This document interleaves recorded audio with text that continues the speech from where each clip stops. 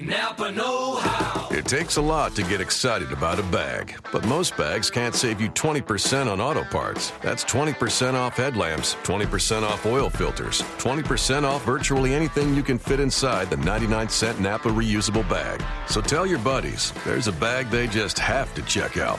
Quality parts, helpful people. That's Napa know-how. Napa know-how. At participating Napa Auto Parts stores while supplies last. Minimum 3 items. Exclusions apply. Offer ends 10/31/17.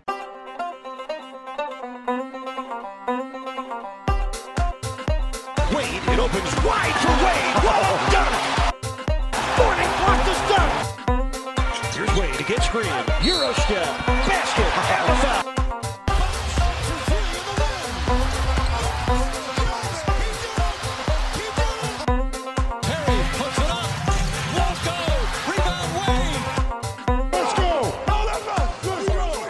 Welcome to the Heat Check. I'm Wes Goldberg. With me, as always, it's David Ramil. How you doing, David? I'm doing great, Wes. How are you? Good. Today we are going to talk about Hassan Whiteside cocking it back to the Waffle House, Josh McRoberts' future with the Heat, and play fill in the blanks. But first, let's talk about the Heat's playoff push. Miami won 3 straight games and recently lost a game to the Thunder on Sunday, but we're right there in the mix for the 6th seed now, just a game and a half back behind the Bucks, who we play Tuesday. David, do you think we have a chance of getting the 6th seed, and would you bet on it? I would not bet on it, but I do think we have a good chance. Moreover, though, to me, I'm just not sure if it's the right goal for us. Is it more important for us to keep climbing up in the standings, or is it just more important for us to continue to tweak whatever weaknesses have presented themselves over the course of the year? The thing is, for me, that I just want to see more consistency out of Miami. We had 3 great games last week, and then we had a bit of a letdown against Oklahoma City. So to me, it's more important that we just continue to get better. And I know I sound a little bit like Eric Spoelstra when I say that it's all about the process. But you know what? He might be right. I think that's exactly what Spo's line of thinking is. And I was just thinking that before you mentioned that, because he always kind of defuses the questions about seed chasing or looking at the standings or anything like that, because he kind of just wants the team to play better. But if this team is focusing on the process, and you know, what's that quote, like if you're too focused on winning the game, you probably won't win the game. You just got to focus on winning every play or getting better. Or is there something like that? There's a theory like that, and that's kind of where the Heat go. And if that's the case, if they just work on tweaking it, they might just end up with a better seed. The Bucks have lost 6 straight games. They're 2 games up on Charlotte, away from the 8th seed. After 14 days ago, they weren't even in the playoffs. You know, the 2 aren't exclusive, obviously. So I think you're right. They should just be focusing on playing better, because even if they do make it to the 6th seed and pass that first round, they're probably not making it past the second round. So if they're so concerned about that, I think you're right. They just need to focus on playing better. And that could just lead to the 6th seed in general. I mean, it generally does. I mean, you hear about even LeBron saying, you know, over in Cleveland, that he's not concerned about seeding, that throughout his career he's never played for it. And I'm willing to bet that that's a mantra that he learned here in Miami. It's not about that. And we saw the obsession with first seed, second seed last year when we were battling, quote unquote, with the Indiana Pacers. And it ultimately didn't matter. You know, if this team is willing to play... Well, it may have mattered. Did it? Well, I guess not. I guess not, because there was no chance of them catching the Spurs, right, for the first for home court. So never mind. Exactly. I mean, we're too far below in the standings. We're not going to make a push above 6, unless there's some kind of catastrophic disaster. I don't see it happening. So I mean, the best we could hope for is 6, right? Yes. So if we get our 6th seed, we're still going to match up with either Toronto or Chicago, depending on who finishes 3rd. And I think we're capable of beating them, especially if we're playing our best basketball. And that's what's most important. We saw during that 3-game win streak, which matched our longest streak of the season, we saw this team playing better, I would say, than ever. I think, or ever this season, because it's been such an up and down season. But you have Dragic playing at an extremely high level. You've got Wade playing at an MVP type level, and you've got all the pieces contributing off the bench. All the other starters. Everybody knew their role, and it worked to perfection. Then you have, like I said, that letdown against Oklahoma City. Clearly, there are problems there. Now, you could chalk it all up to the Thunder playing well, and they certainly did. But Miami did have problems. They allowed the pick and roll to kind of disintegrate. They allowed Oklahoma City size to take advantage of them. And there's nothing you can do about that. But maybe Spoelstra needs to change the lineup around or just adjust. And that's part of the question. Is we're going to see as they continue this road trip if they make the necessary adjustments. But the 6th seed isn't the goal. The goal is to play better. And if you wind up at the 6th seed, then it doesn't matter who you face in the playoffs because you're able to probably beat them. That said, getting the 6th seed gives you a much better opportunity to make it past the first round. I think after everything the Heat have gone through this season, playing the Raptors and the Bulls, who are more prone to an upset than either the Hawks or the Cavs certainly are, that could mean a lot for this team moving forward. Just to say, we kind of figured it out. It clicked. We made it past the first round of the playoffs. We upset a team in the playoffs because we knew we were better than those teams. I think that could carry a lot of momentum going into next season. My problem's always been that this season has been so emotionally draining for these players because of the injuries, because of the inconsistency, because of the changes to the lineup, everything they've gone through, that even making the playoffs feels to me like it would be such an accomplishment that they might almost be spent by the time they get to the playoffs. I'm not sure that advancing past the first round is a realistic thing. Yeah, there's a matchup thing. That's why I've always maintained that facing Cleveland would be the only chance for them to have the kind of the intensity, the energy to really focus on getting past LeBron and the Cavaliers. Because otherwise, again, it's just another playoff matchup that they don't really care about. I don't know that this team realistically sees themselves as contenders. And because they don't, just the act of making the playoffs feels like it would be enough for them, and they'd feel satisfied and complacent. Now, I know Dwayne Wade is a proven winner. I know that everybody on the team wants to make a statement, but it feels to me, and I could be dead wrong about this, and I've been certainly dead wrong in the past, that once they make the playoffs, they'll feel satisfied that that's their statement, that they've made it. They've accomplished something because of their ability to overcome all the injuries and inconsistency, and so it won't be nearly as important for them to advance past whoever they face in the first round. Yeah, I don't know if I agree with that because I think in the Eastern Conference it's so easy to make the playoffs that they basically, or almost fell into the playoffs until they actually started playing well. And they're at the 7th seed. They could have not played as good as they've played the last week and still fallen into the 8th seed either way. But the fact that they could actually get the 6th seed, I think just saying like, oh, no, we're a real playoff team. We're not just one of those teams in the Eastern Conference that just kind of fell ass backwards into the 8th seed. I think there might be something like that. But you mentioned the Thunder game before and some of the things that went wrong. How much of that do you think was because Hassan Whiteside got into early foul trouble? A big part of it. Yeah. But I would put more of the blame on Udonis Haslem not being able to keep up with Cantor or Steven Adams. I mean, it was just a bad matchup for Chris Anderson had a hard time, too. Yeah. Too much speed, too much quickness for bigs, too much strength. I mean, Whiteside maybe could have contended, but even he seemed a little bit overmatched at times. So I wouldn't necessarily think that just having him for more time or get into a flow, I don't know if it would have changed as much as we would have hoped. Maybe they wouldn't have been blown out as completely as they did in the second half, but overall, I'd still say that the combination of Cantor and Adams was going to be disastrous for Miami to guard. It seemed like Whiteside wasn't used to the speed of Cantor and Adams because those guys can move. And, Whiteside had to come up and play pretty high and at least show some sort of threat to Russell Westbrook in the pick and roll. And that was a really big part of Miami's game plan was to make Russell Westbrook pass the ball, which he did. And it ended up going to Enes Kanter almost every time, who scored 15 points in that first quarter.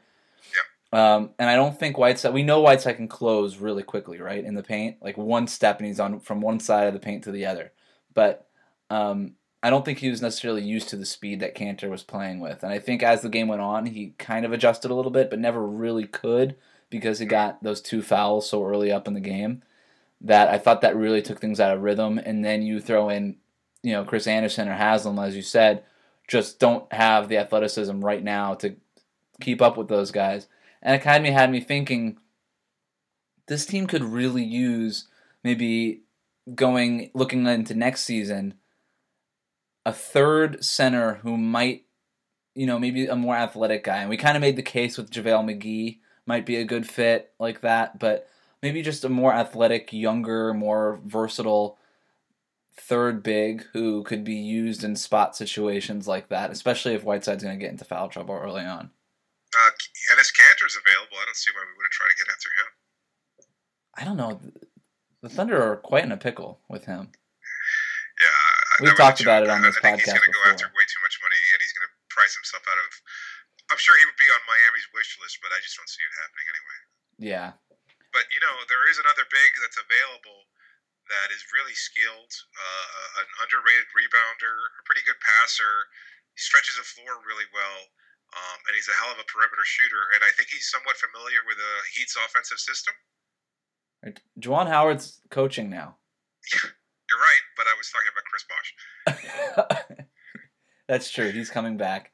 Well, I think, and we'll talk about Josh McRoberts a little bit later, but Bosh stopped playing center basically when Whiteside became the starting center, or when they kind of just went the big lineup anyway and started Birdman at center for a little while.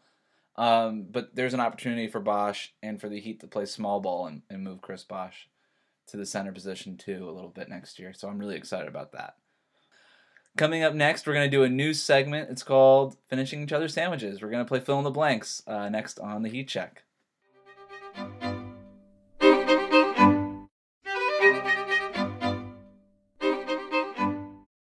Welcome to a new segment that we're doing here on the Heat Check called Finishing Each Other's Sandwiches. We're going to play Fill in the Blanks really quick. Are you ready, David? Absolutely. Awesome. So I'll go first. Miami's three-game win streak was... the highlight of the season. I think it was the very pinnacle for Miami's year. We had always looked back to that first 3-game win streak, and then subsequent to that, the win over Dallas. But to me, that 3-game win streak was as good as you could possibly see, just because Dwayne Wade was playing at such a high level. It was beating LeBron, and the victory over Portland, when we had to come back and Wade hits that clutch shot, all of that was just glorious. And to me, it was... I don't think it was fool's gold at all. I know some people might think that, but to me, it was the highlight of the season. The 3-game win streak, I think, was number one. It was for real. It was, this team clicked. Goran Dragic seems to have adjusted a little bit. And I see this team kind of keeping that chemistry, this continuity going forward. That Thunder loss was a bad one, but I chalk that up to a lazy Sunday almost, and some weird rhythm things and bad adjustments going throughout the game. But I definitely think that 3-game win streak was a real thing. That first 3-game win streak that started at the beginning of the year was also real, but then all those injuries just kind of laid in afterwards.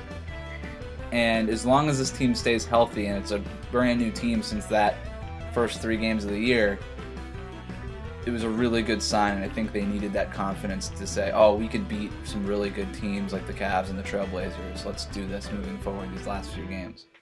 I agree. So, now for you, among all-time Heat point guards, Goran Dragic ranks blank. Second. And I think that's fair, considering that I think we'll always keep Tim Hardaway at first until Dragic wins.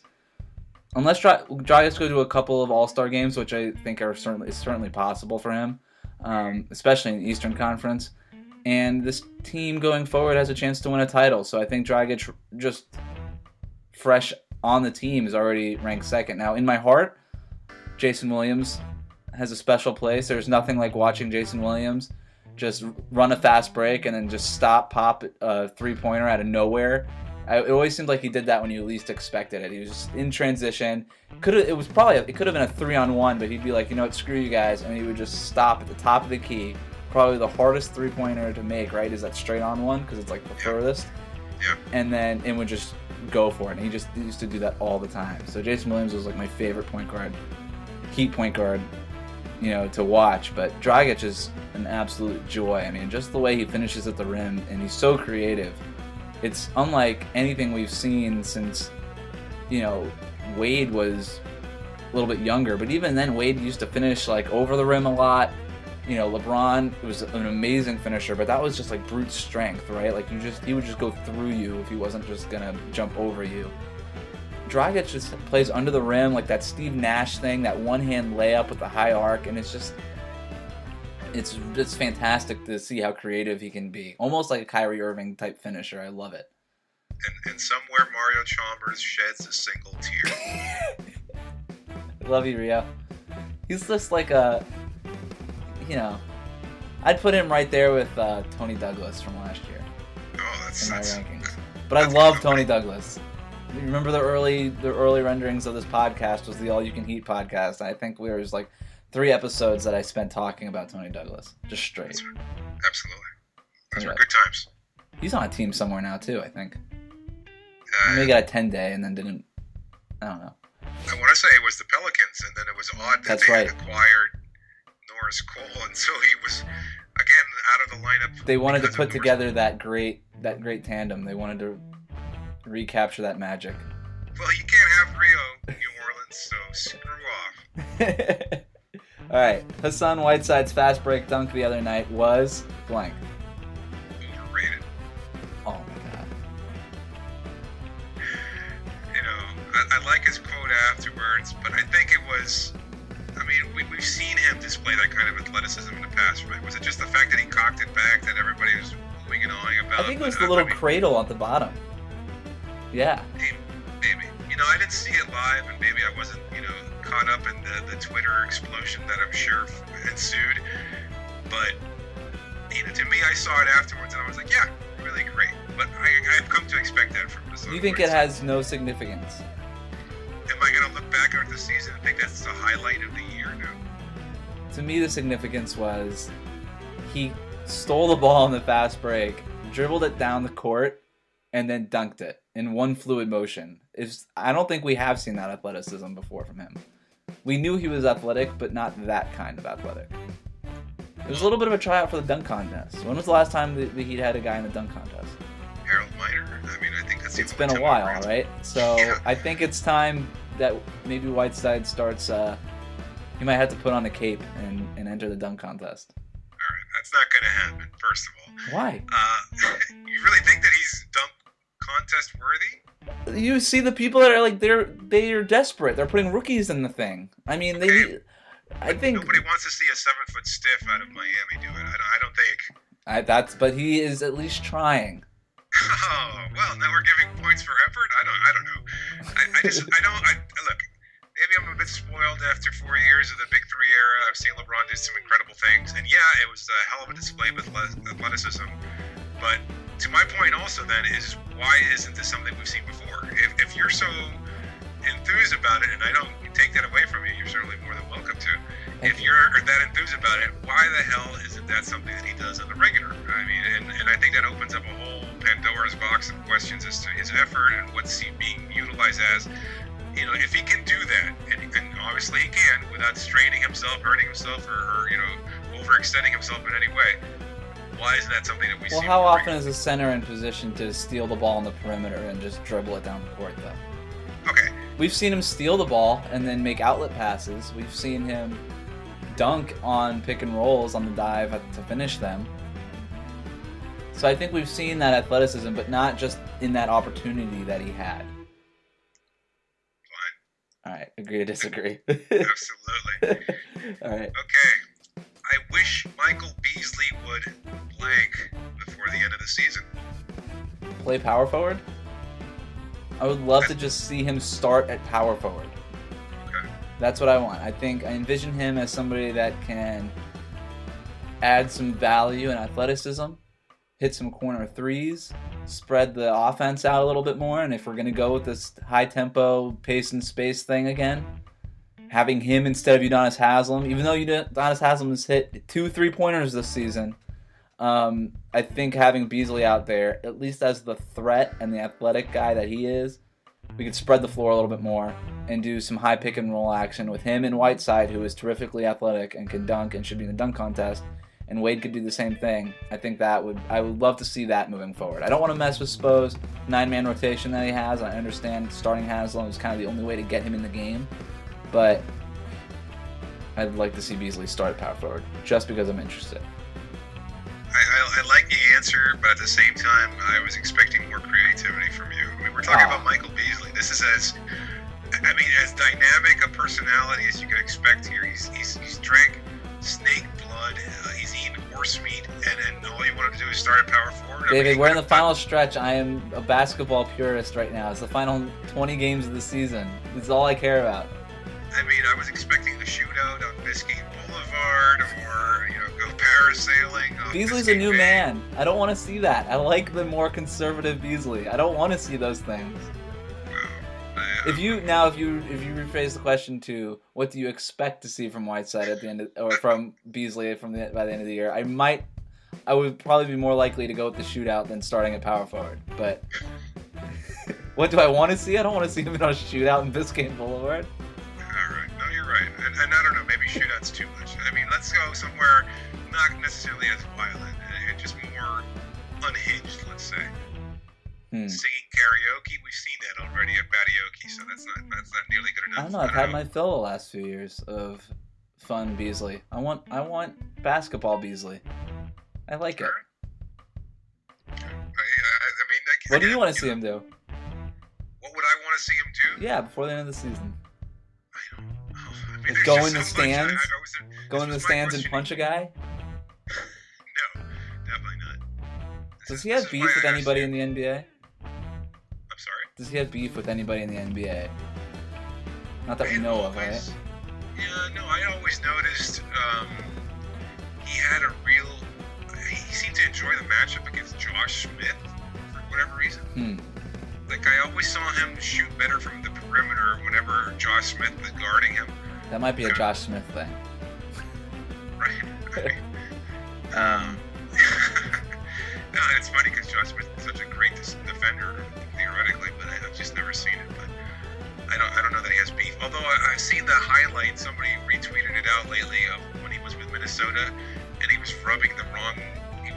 Okay, I would like to see that again. That was a classic. I'll say that. I would love to see him doing that to Udonis Haslem. That would be great.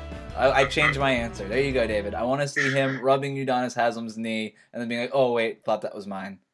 I'm pretty sure UD is not going to allow that to happen for more than one accidental brush of his hand. That's all. I just want to see the glare that Haslem just throws his way. That's all I want. So there you go. You got the answer you wanted, David. All right. The 6th seed is blank. Not something I want. I want them to go to the 7th seed, and I want them to face the Cleveland Cavaliers. I don't care what the outcome is. I want them to face the Cleveland Cavaliers. Is that because you want to see Heat Cavs in the playoffs regardless? So, and if the Heat get the 6th seed, there's a chance that they don't win that first round series and never play the Cavs in the playoffs. Yes. That's why. I can understand that logic. No, it's actually not logic at all. It's just strictly from the heart. Like, I want to see the kind of excitement that we saw on Christmas Day. I want to see it again, what we saw just last Monday. For at least 4 games. Yeah, these are things I want to see. And I think you and I spoke about this. The matchups are as favorable as you're going to get. If Luol Deng is engaged and able to, let's say, limit, because nobody's going to contain LeBron James, but harass him sufficiently. The excitement in the American Airlines Arena, hell, we wouldn't have seen that since, I don't know, 2011 maybe, because I think even the last 3 championship runs, maybe not, expected, but maybe there was a little bit of an edge off. Now, all of a sudden, we get to knock off LeBron. It would be high drama. The NBA would certainly love that. I wouldn't be in the least bit surprised, and I know you conspiracy theorists out there will agree with me, if Miami faces some tough officiating over the next few weeks, just like they did with Lauren Holtkamp yesterday against the Oklahoma City Thunder.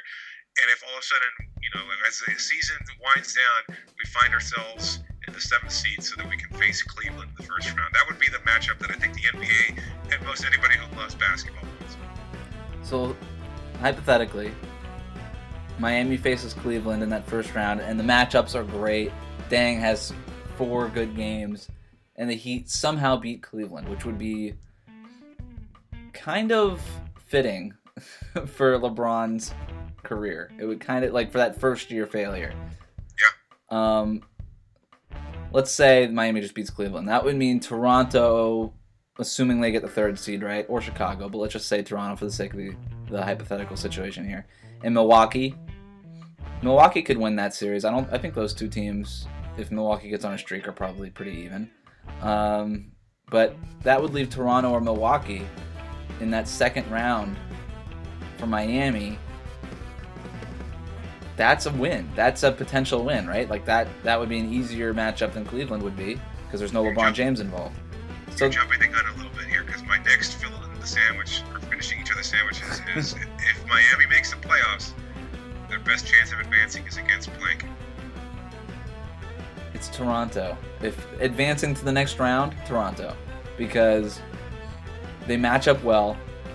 Dragic and Lowry is, if anything, cancel each other out in the way Lowry's been playing compared to Dragic. Dragic probably wins that matchup.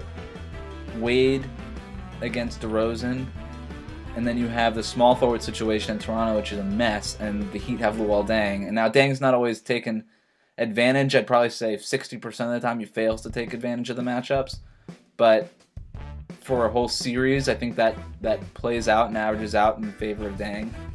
And then with Whiteside in the middle, I think there's no doubt that he's probably better than Valanciunas at this point, who's been a little disappointing this year. He's got his moments, but Whiteside I think is better.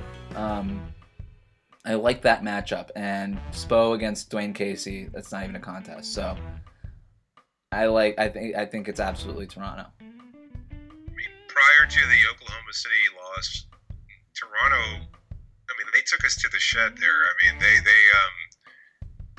beat us pretty badly, and I think that was the game where Whiteside had just come back from his 1-game suspension, if I'm not mistaken. And they still, I think we wound up making a game of it later on, but for the most part, they were beating us pretty handily all throughout. It's hard to, but this Heat team has been so up and down this year. But if it's a playoff Heat team, and you expect that they'll bring their best basketball, I like that matchup. And remember that Toronto, that was like the first time they had beaten us in like 19 games or something, right? I think so. It was something crazy like that. So I think it was 11 ever since the beginning of the Big 3 errors. Yeah, it was like double digits. So the history is there where we match up well against this team, and we know how to beat them. So, agree, disagree, or? Yeah. I mean, Chicago seems like they're kind of a mess right now, but the interior of Pau Gasol basically scares me. And they do get Jimmy Butler back later on this week, so that's true, he should have enough time to acclimate. And by the way, it's a 16-game skid against Miami. There we go, 16. Before the win. Yeah. All right. Well, that's it for finishing each other's sandwiches. I enjoyed that. It was a good sandwich. Yours was tofu, but I got over it. Coming up next, we're going to do another new segment called You're Projecting. We're going to talk a little bit about Josh McRoberts' future, which I guess is in question right now. Next on the Heat Check.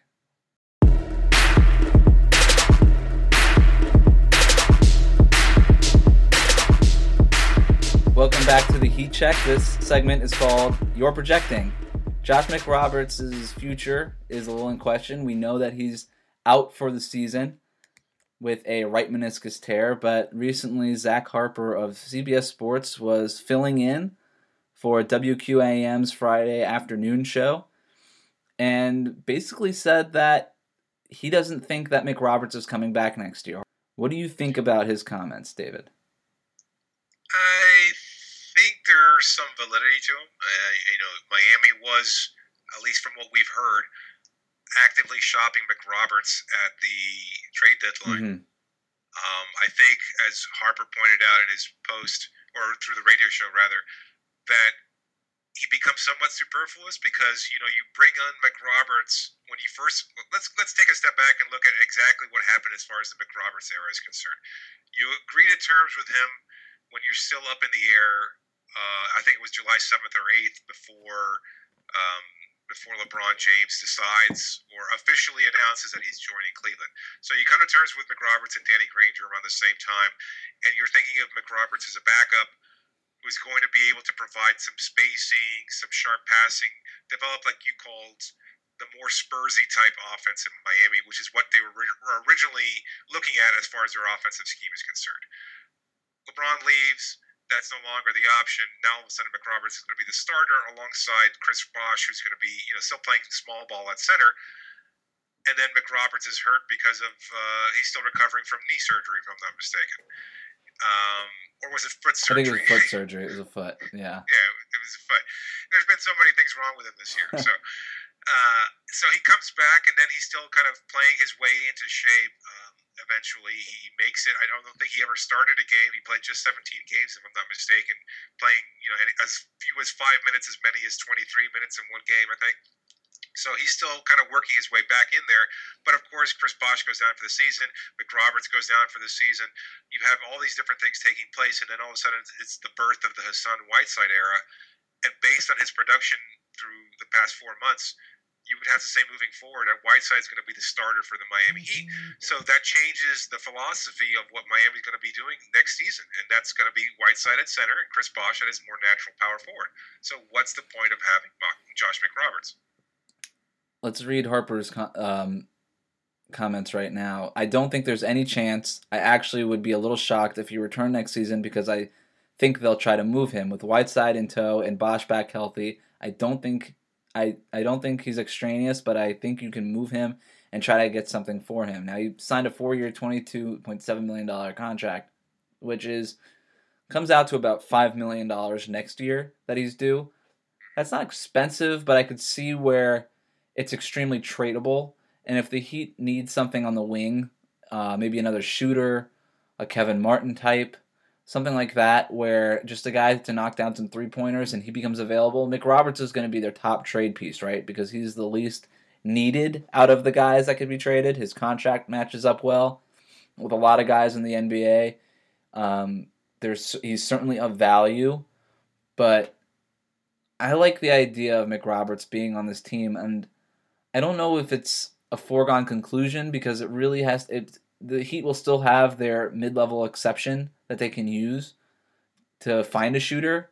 And if that is the case, if you're looking at this team going forward with Dragic, Wade, Whiteside, Bosh, and Dang, there's really not that many holes on the roster. McRoberts is going to be really good for this team coming off the bench. And if they can use the MLE on a guy, on a shooter, and preferably a backup two guard to just spell Wade a little bit more, and then you still have Chalmers and Napier and maybe Beasley. I mean, you have the pieces there. I don't know if they're going to actively be shopping McRoberts. It's a good point, and I agree with you 100%. I want to see the McRoberts era stick around for just a little bit longer because I think he could be dynamic. I think he could be exciting. I think as a reserve, he might thrive. He would be the Boris Diaw type that everybody had envisioned from him, and I think that was a big thing. That was the piece he was going to fill in had LeBron James re-signed with Miami. So I think that's his best role, and I think it's one that he'd thrive in. And so I agree with Harper in that maybe he's the most valuable in terms of contract and in terms of overall worth as a player. He's the most valuable trade asset Miami may have, but I don't want to see him moved, not just yet. Not unless somehow you can get a much more quality player, which I don't think there's any available. I don't. Nobody's going to unload a first-round pick for McRoberts. Nobody's going to unload a top two guard or a top big man to back up Hassan Whiteside. He's coming off the injury, right? So there's that unknown. Like, why are you going to risk that if you're another front office? So, and then now we're talking about maybe a possible trade deadline move. McRoberts plays well in limited minutes. He's playing 15 minutes a game, but he's playing really, really well in those 15 minutes, and he's a major glue guy. Maybe the Heat can get something for him at that point. Even like a future first rounder if the Heat really want to get a first round pick for whatever reason, which we don't think that they would do that trade. But it would seem weird to do it in the offseason, as if like he would never play another game again, which sounds like what Harper's saying. It would be shocked if he came back next year and played any other game in a Heat uniform. I think if Pat Riley in this front office is as shrewd as they seem to be, they know that they would be getting pennies on the dollar for McRoberts, where if they think that he can live up to his expectations, they can get more for him in February as opposed to before the year even starts. And it's interesting the timing of Harper's comments, considering what happened right before Miami went to on their current 4-game road trip. One, there was a major event over the course of the weekend. I can't recall exactly what it was, but McRoberts has been active as far as team events are concerned, and he participated in this gala event. I can't remember exactly what was the point of the event, but he was there. He was photographed alongside his teammates, Dragic and Anderson, if I'm not mistaken. And then he goes on the 4-game road trip. So he's traveling with a team. That's generally not something we've seen from him. I don't know if he hasn't been able to, if he hasn't been willing to, if he's just been busy rehabbing, but he's apparently been cleared by team doctors to travel with a team. That seems like an encouraging thing, and I think that's what precipitated the whole conversation with Harper. Yeah, on the radio. About McRoberts, is whether or not he would be available for the playoffs this season. I mean, obviously, you and I don't have any inside scoop from the Heat's medical staff, but I mean, that's got to be seen as a positive, right? That he's traveling with a team when he hasn't done that all season long. Absolutely, 100%. And just to have him around and on the bench, and just kind of being there when the coaches are yelling things, I think that just helps him be part of the team and can only be a positive moving forward. And I don't think he will play this year because he is allowed to return. I don't think he will. I think this team doesn't really have much of a ceiling, so it kind of seems weird to have him come back, especially with his lower body all being up in question with his foot and his knee and meniscus and everything. It's like, no, just take as much time as you want because we're going to give you the whole offseason.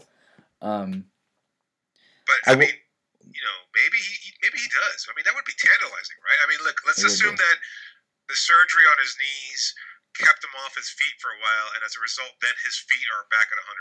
I mean, it's conceivable that he's been practicing with a team, and that all of a sudden he's been giving them quality, big off the bench there. I mean, look, I know they brought in Beasley, who has some skills. I know they're using Henry Walker a lot in that capacity. But if there was anything that we saw yesterday in the Oklahoma City game, it's that they could have used somebody who could spread the floor a little bit more. And McRoberts provides that. If we match up with, I don't know, maybe Toronto in the first round, I wouldn't mind seeing McRoberts go out there, even if it's just for 5, 7, 10 minutes at a time, somewhere around there, where he provides some quality.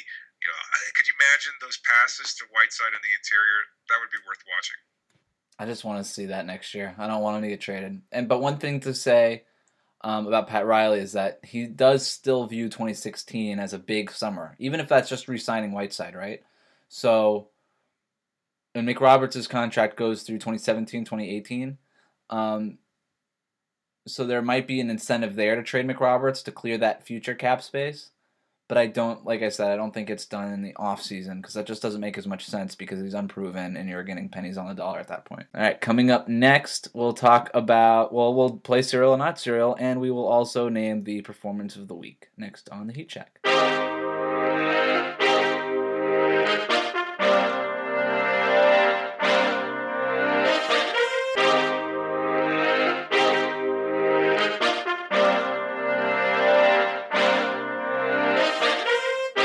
Welcome back to the Heat Check. Our Performance of the Week is Dwayne Wade against the Portland Trail Blazers. Name the stats, David. He finished the night with 32 points on 13 of 26 shooting. He finished 6 of 6 from the line and also notched 4 rebounds, 6 assists, no blocks, but he did have 1 steal and only 2 fouls in 32 very efficient minutes. So we missed the cutoff on the Cleveland Cavaliers performance in our last podcast, but he was sensational against Portland, and he was huge down the stretch. He played great. He went shot for shot with LaMarcus Aldridge in the last 7-ish minutes, and it was just fantastic. And he ended up getting the best out of Aldridge in that matchup. And that was the fact that he had 32 points the game before, just 2 nights before that against Cleveland, and then followed that up with another 32-point performance. Everybody was just like, "Oh my gosh, Wade's finally healthy." After that game, he had the comment, "I haven't felt this great in years," and everything like that. And he actually had another great game against Denver, 2 nights after that, and he fell off against the Thunder, on Sunday, and I still chalk that up to a lazy Sunday. I just think that was just a bad rhythm game for them.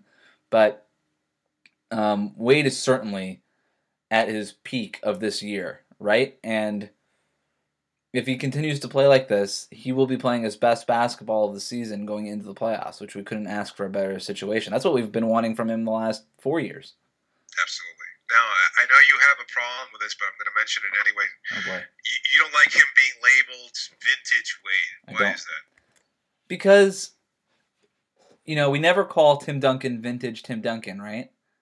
We just say, oh, he's aged so gracefully, which is kind of the same thing, but it's like vintage is like hearkening back to an old, where aging gracefully, it's like, okay, you used to be this, and now you're this, and you're still really great, just in a different way. We never really talk about Wade in that fashion. It's like, oh, if he has a good game, he played like he did before. But that's never true, because he's not going to the line 15 times a game. Ever anymore. Where vintage Wade, he is playing above the rim, throwing his body. He's basically playing like James Harden, right? Except without the three-pointers. He's just always attacking, throwing his body into big guys, and getting to the line 10 times a game. So when he scores 32 points, but he only goes to the free throw line how many times? 6 of 6. 6 of 6, right? So that's not like a lot of trips to the free throw line. That's 3 trips to the free throw line. So yeah, I don't like it being vintage because I feel like we're not giving credit to the way he's changed his game. And I think when he retires, we're going to say, oh wow, Wade really did age gracefully, just like Tim Duncan did. And I had a whole post about way earlier in the year about how he was the top scorer in the NBA in the fourth quarter, and that's because the Heat continually feed him because he's their best one-man playmaker. He's their one-man offense for so much of the season he has been because he's got so many different post moves. And like I said, earlier in his career, vintage Wade just went headstrong right into the lane and just put shots up, and he was magical and he was great at it. But now he's more conservative. He's more thoughtful in his approach. He's more deliberate with how he gets to the basket, and his post-up moves are incredible, and that's not something he used to have. So I think vintage Wade is just an inaccurate way to describe the way, when he has a good game, the way in which he plays. I agree 100%. I think I like what they're saying there. It's kind of a way of paying homage to the greatness that he had or that he was. But you're absolutely right. The game has changed. You and I have talked about the old man game on a number of occasions, and he certainly embodied that more than any other player. I mean, you get a guy like Tim Duncan, and it's an apt comparison, but Duncan always had the old man game. It's not like he was changing that around, and he was just able to use his length and his shooting in order to break down larger opponents.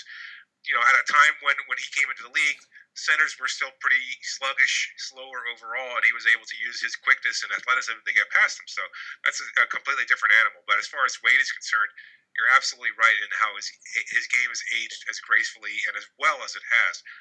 And it's so interesting.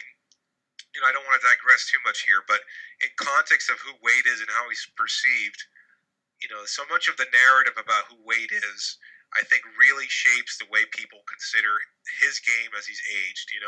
I don't think he's a very popular figure, even as he's a very popular figure. I know that sounds completely ridiculous there, but a lot of people hate him outside of South Florida. Yes, because he's always complaining and he seems entitled to the calls and all that stuff because he used to just throw his body in front of moving trains and expect a foul call.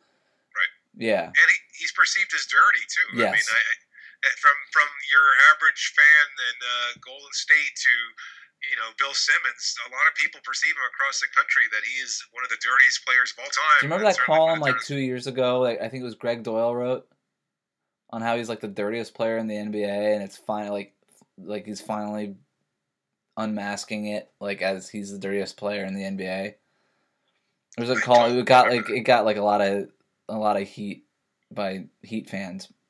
No pun intended, but I mean, he's done some things. I think the altercation with Rajon Rondo, and especially having as vocal and as popular a fan as Bill Simmons, criticize what happened between Wade and Rondo. But I mean, between you and me, I wished he would have done even worse to Rondo. I hate Rajon Rondo. I've always hated Rajon Rondo, and as far as I'm concerned, he could have tossed him even harder. And with the exception that I wouldn't have wanted to see a compound fracture of his arm, I wouldn't have minded whatsoever if he got hurt. Well, luckily nobody else but you and I are hearing this, so.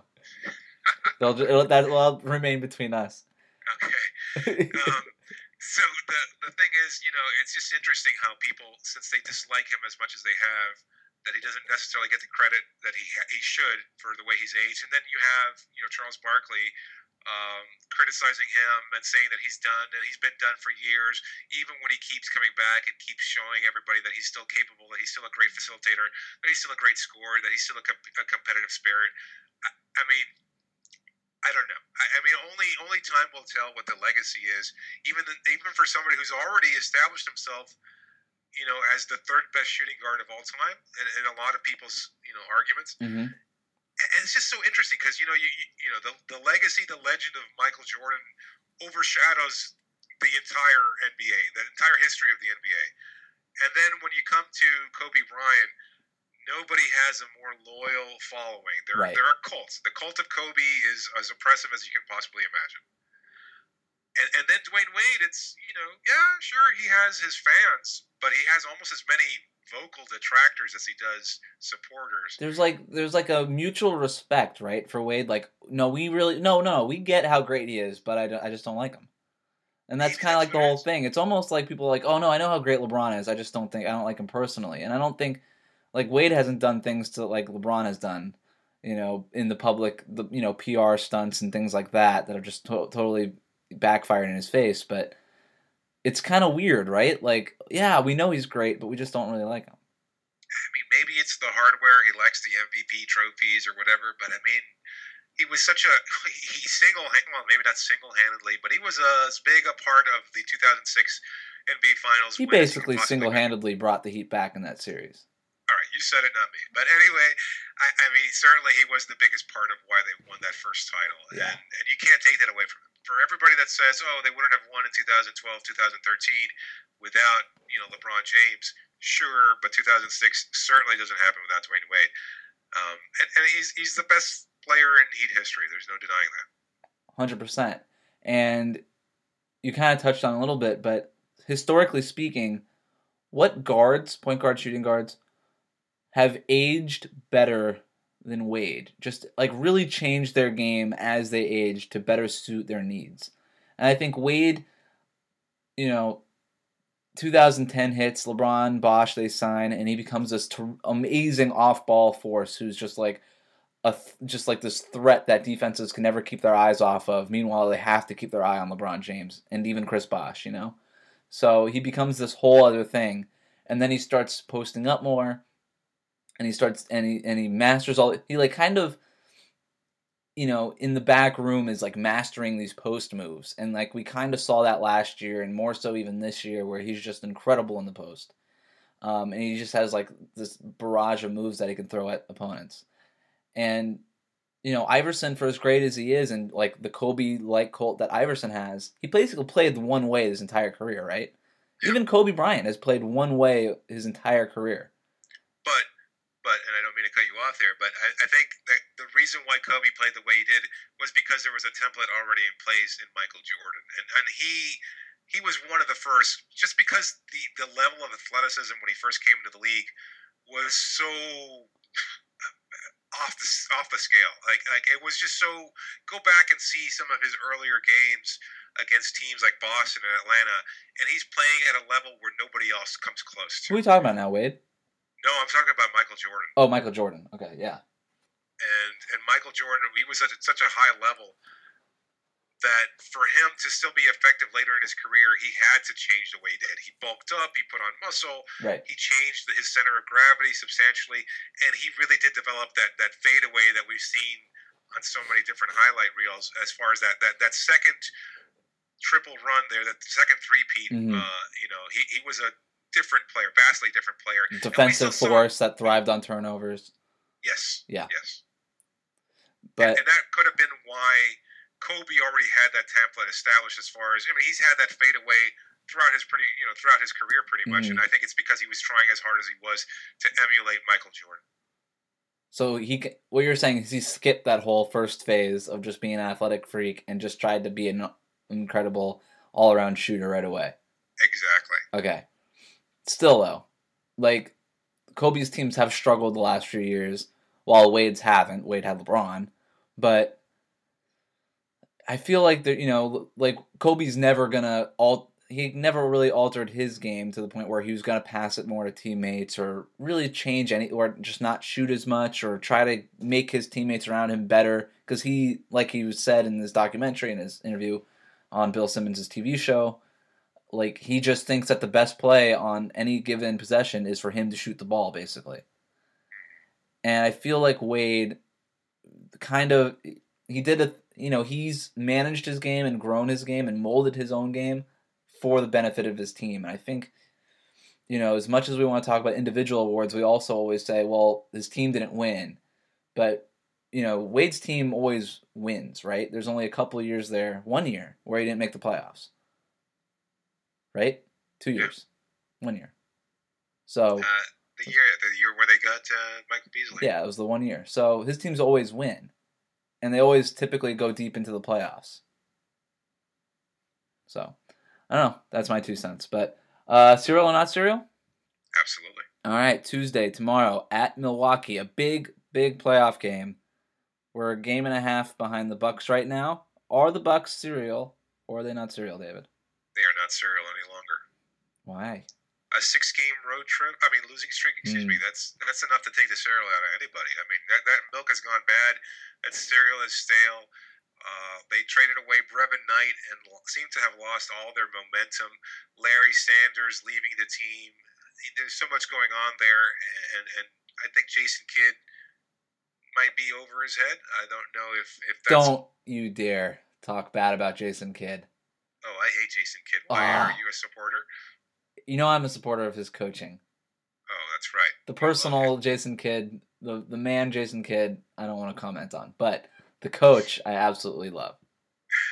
Okay. It's fascinating. But he always has like a permanent scowl on his face now. I don't know what happened. Maybe he's smelling that bad milk like 100% of the time. Yeah. I mean, it's a scowl that turns into a smirk, right? I mean... Right. It's kind of like it's a twofer. Like he knows something. He's shitting the milk and he doesn't want to tell you as you're eating the bowl of cereal. Well, you know what it really is. He's the only coach in the NBA that gets away without wearing a tie. Nobody's imposed a dress code on him. When is Adam Silver going to step in and say, well, you need to wear a tie? I don't know if it is part of the dress code. I'm probably making that up. But he doesn't wear ties. Don Nelson for years used to wear those T-shirts, so I don't think it's part of the dress code. No, I don't think it is either. But there is something weird when he's the only one not doing it. Yeah, I think Commissioner Silver has bigger fish to fry. I don't know if he does. Not literally. I mean, that's Jason Kidd's still about 6'3", so I don't know if he could fry him. No, probably not. I have to agree. I don't think they're cereal. They were completely cereal. And for me, I'm cereal when I'm watching Milwaukee. But I love watching the Bucks still. I think John Henson, Giannis, Chris Middleton, and then they're going to have Jabari Parker coming back next year. I mean, that is a really interesting core. And even now, they're one of my go-to teams on League Pass, believe it or not. But so I'm excited for this game tomorrow, but this is a really big game. This is a really big game. I don't know if it's as big as people are saying. Like this doesn't determine the 6th seed by any means, because Milwaukee still holds a tiebreaker over us regardless. But it's just an opportunity to kind of kick them a game back and move up. So Wednesday at Boston, back-to-back. Are the Celtics cereal or not cereal? I think we talked about that last time we played them, but I don't think that they're cereal. Yeah, they're not, right? We talked about how after the trades, this team tended to buckle down. They actually were hot there for a little while too. So we don't see Brad Stevens as a cereal kind of guy, right? No, definitely not. And it should be interesting to see how Whiteside and Olynyk. Oh, good point. That should be very interesting. Do you think Olynyk tries to go after him? No. There's no way that happens. From what I heard was that he actually, to his credit, we're seeing a whole new, much gentler version of Hassan Whiteside, and that he actually contacted Olynyk afterwards and spoke to him, and he said Olynyk was really cool, and that was part of why he felt even more guilty about the whole incident, is that, later on, he felt really bad about taking it out on such a nice guy as Olynyk is, apparently, and so I think they're friendly. So maybe we'll see the inverse instead of this overt aggression. Like a handshake, like a bro hug at the beginning of the game or something? Well, maybe even like, oh, I don't want to beat up my new friend Kelly. I'm going to take it easy on him. Oh, well, we don't want to see that. No, we don't. No, we don't. But it could happen. So is Kelly Olynyk Andre and Bargnani from like 4 years ago? Oh, God. What a comparison. They're like the same player. Longer hair? Yeah. Not as much facial hair. Yeah. I think it's an interesting comparison. I don't know. I can't wait to see your 1,500 word post on it. It's coming. All right. At Atlanta. Atlanta's cereal, right? 3 losses in a row. Tough One going to competition, to be their sure. idol, the Spurs. I don't know, but I still think they're kind of cereal. I think a team with Schroeder on it has to be. Yeah, it's a tough one. I'm going to go with not cereal on this. Because of the 3-game losing streak? Because I think they're questioning themselves a little bit. I'm not sure. I haven't really been following their response, and I know. I mean, it's what they just went through. A loss to the Golden State Warriors at Golden State, the end of a road trip at Oklahoma City that's caught fire recently, and then facing, the San Antonio Spurs at home. Those are really tough matchups for any team. No one expected them to win all 3 of those games. But I think this 3-game losing streak kind of took them away from their identity a little bit, especially on the defensive end where they gave up 114 points to San Antonio. So maybe they're questioning themselves a little bit. And you and I have talked about this before, that as great as they're playing during the regular season, they may not have I hate to call it fortitude, but maybe the self-awareness, the strength of soul, or whatever you want to call it. I know that sounds strange, and that's just because I'm lacking the right word for it. But maybe they're not sure who they want to be when the playoffs roll around, and this could cause them to question themselves a little bit. I'm going to say not cereal. You go cereal, that's fine. I don't know. I don't want to hold this recent stretch against them too much. Because I think I'm just kind of looking at their greater body of work, and they seem to just enjoy playing basketball so much when it's going right, that I still qualify this team as cereal.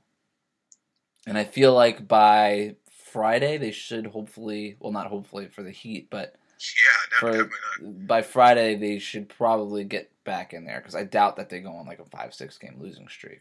They've got Boston coming up, right, and then Miami on Friday. So this is their time to kind of click it back in the year. I think this losing to their idols like the Spurs, the way they did, might switch their gear a little bit, be like, oh, we need to actually give a crap about these final few games.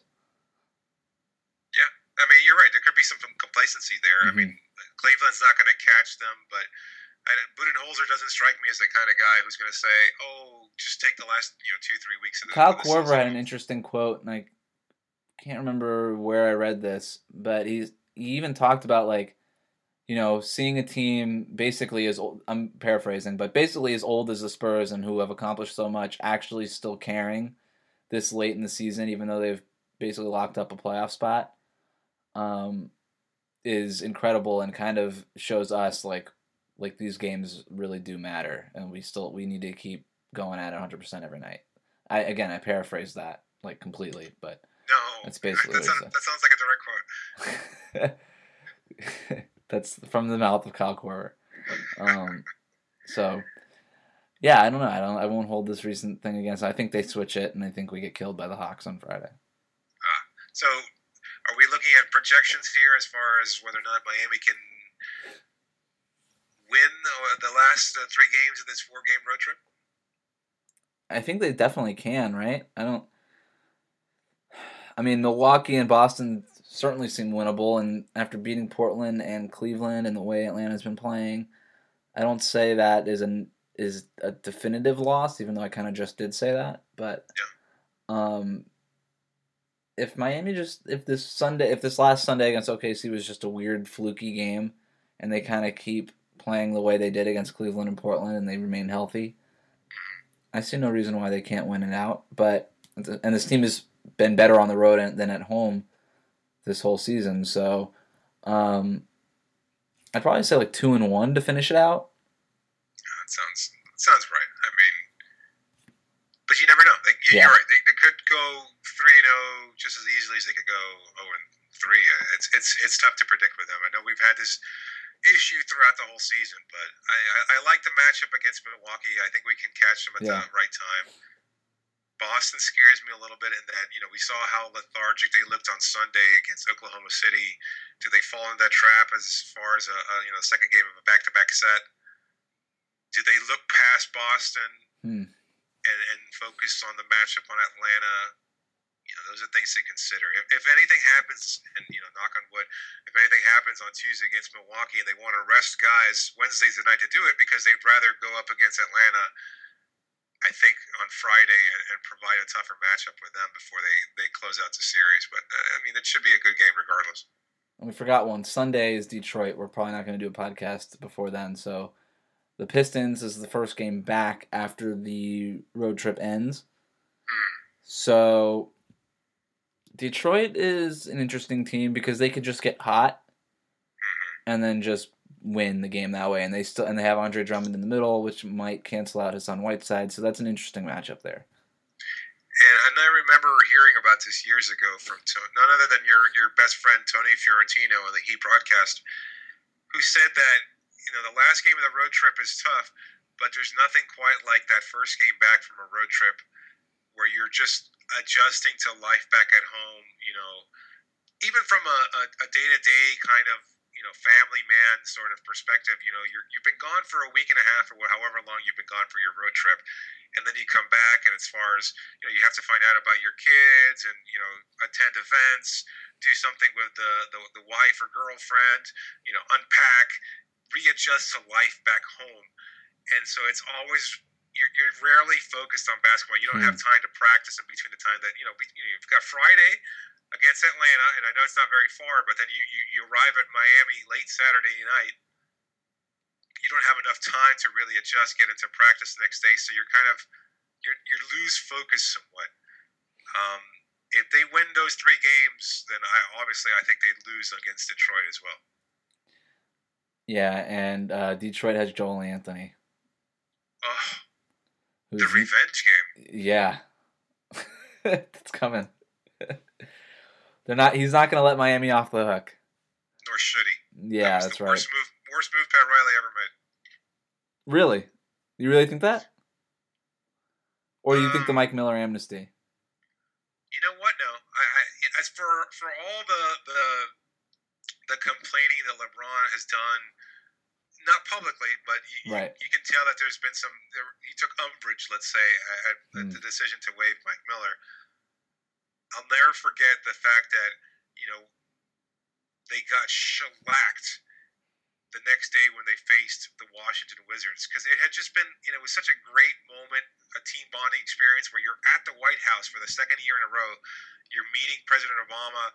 He's thanking the team. He's making jokes. It's just a great, wholesome experience. The next day after practice, you're at a team lunch, and it's like, hey, Joel, you might want to go pack your bags, buddy, because you've been traded to Boston. And Boston, too. Right. The team at that time still had Rajon Rondo. They were still a nemesis, so to speak. And that means Riley was willing to get on the phone with Danny Ainge to discuss the trade anyway. Right. That's hardcore. And then the next day, it's just like, it was like a zombie version of the Miami Heat was out there. They were just completely demoralized by the whole thing. And I think if you're going to look at the last season overall, I'd say those two were clearly the worst things that you could have done. Even giving a chance to Michael Beasley or Greg Oden, maybe they didn't pan out the way you'd like them to, but they made sense on paper. It didn't work, but it made sense. If you could have gotten something out of them as reclamation projects, and you did for a little while, you did get something out of Beasley. I think the Joel Anthony thing was just much worse than waiving Mike Miller, as much as I would have loved Mike Miller to have stuck around. Seems like he's not doing anything in Cleveland now, though. And Joel Anthony, I don't even know if he's playing that much in Detroit. Did he set a career high in points? Did he? I think so. I'm not watching any Detroit basketball at all. Oh, no. This will probably be the first time I watch the Pistons since the beginning of the year.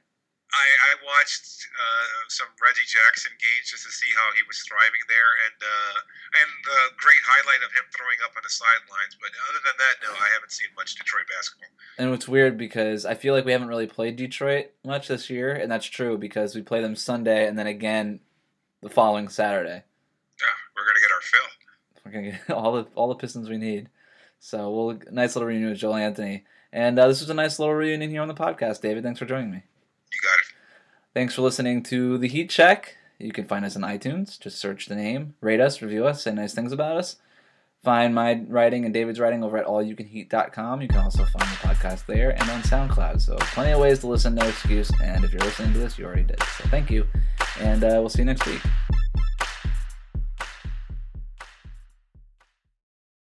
Ace is the place with the helpful hardware, folks. It's Ace's biggest LED light bulb sale of the year. Right now, buy one, get one free on our best-selling LED light bulbs. Our 4-pack of LED bulbs is $9.99, and our 2-pack of LED floodlights is only $12.99. Buy one, get one free. There's no limit on how much you can save, so stock up now. Hurry in. Buy one, get one free on long-lasting 10-year LED bulbs now through Monday, only at your neighborhood Ace. See participating stores for details.